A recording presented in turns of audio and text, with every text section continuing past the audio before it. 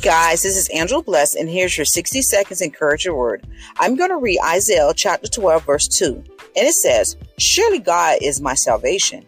I will trust and not be afraid. The Lord himself is my strength and my defense. He has become my salvation." Amen.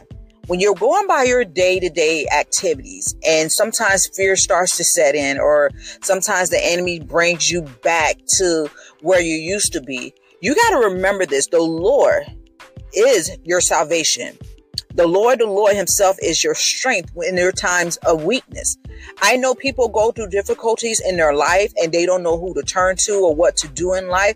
But listen to me, we have a manual, we have instruction book, we have the Bible to tell us how to go by our day.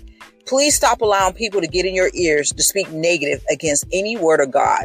The word of God is true and is sharper than any two-edged sword. Amen. You guys be blessed.